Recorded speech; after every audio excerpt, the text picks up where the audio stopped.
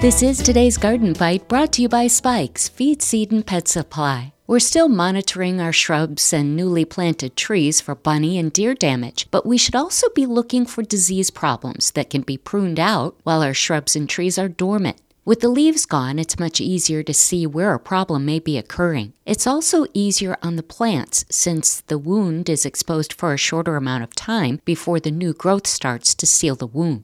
Look for black knot cankers. They start out the same color as the stem, then turn black, crack open, and release infectious spores. Prune these branches out below the knots. Never compost any diseased plant. Bury or burn infected branches. It's important to clean your pruners in between cuts with a 10% bleach solution or Lysol, not Pine Sol.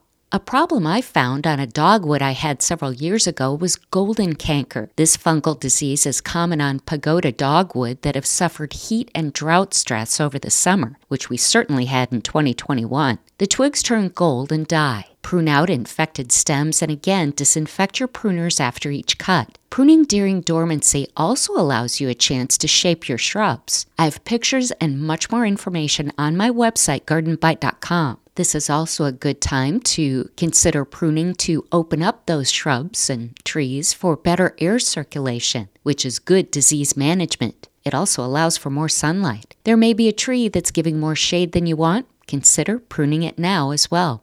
From birds to bunnies, poultry to horses, dogs, and the family cat, Spikes and Hoole's Feed, Seed, and Pet Supply has all you need to take care of them. Quality feed and quality products to keep your animals happy and healthy. Go to spikesfeed.com. 6 locations and shipping available. That's today's Garden Bite. I'm Terry Knight.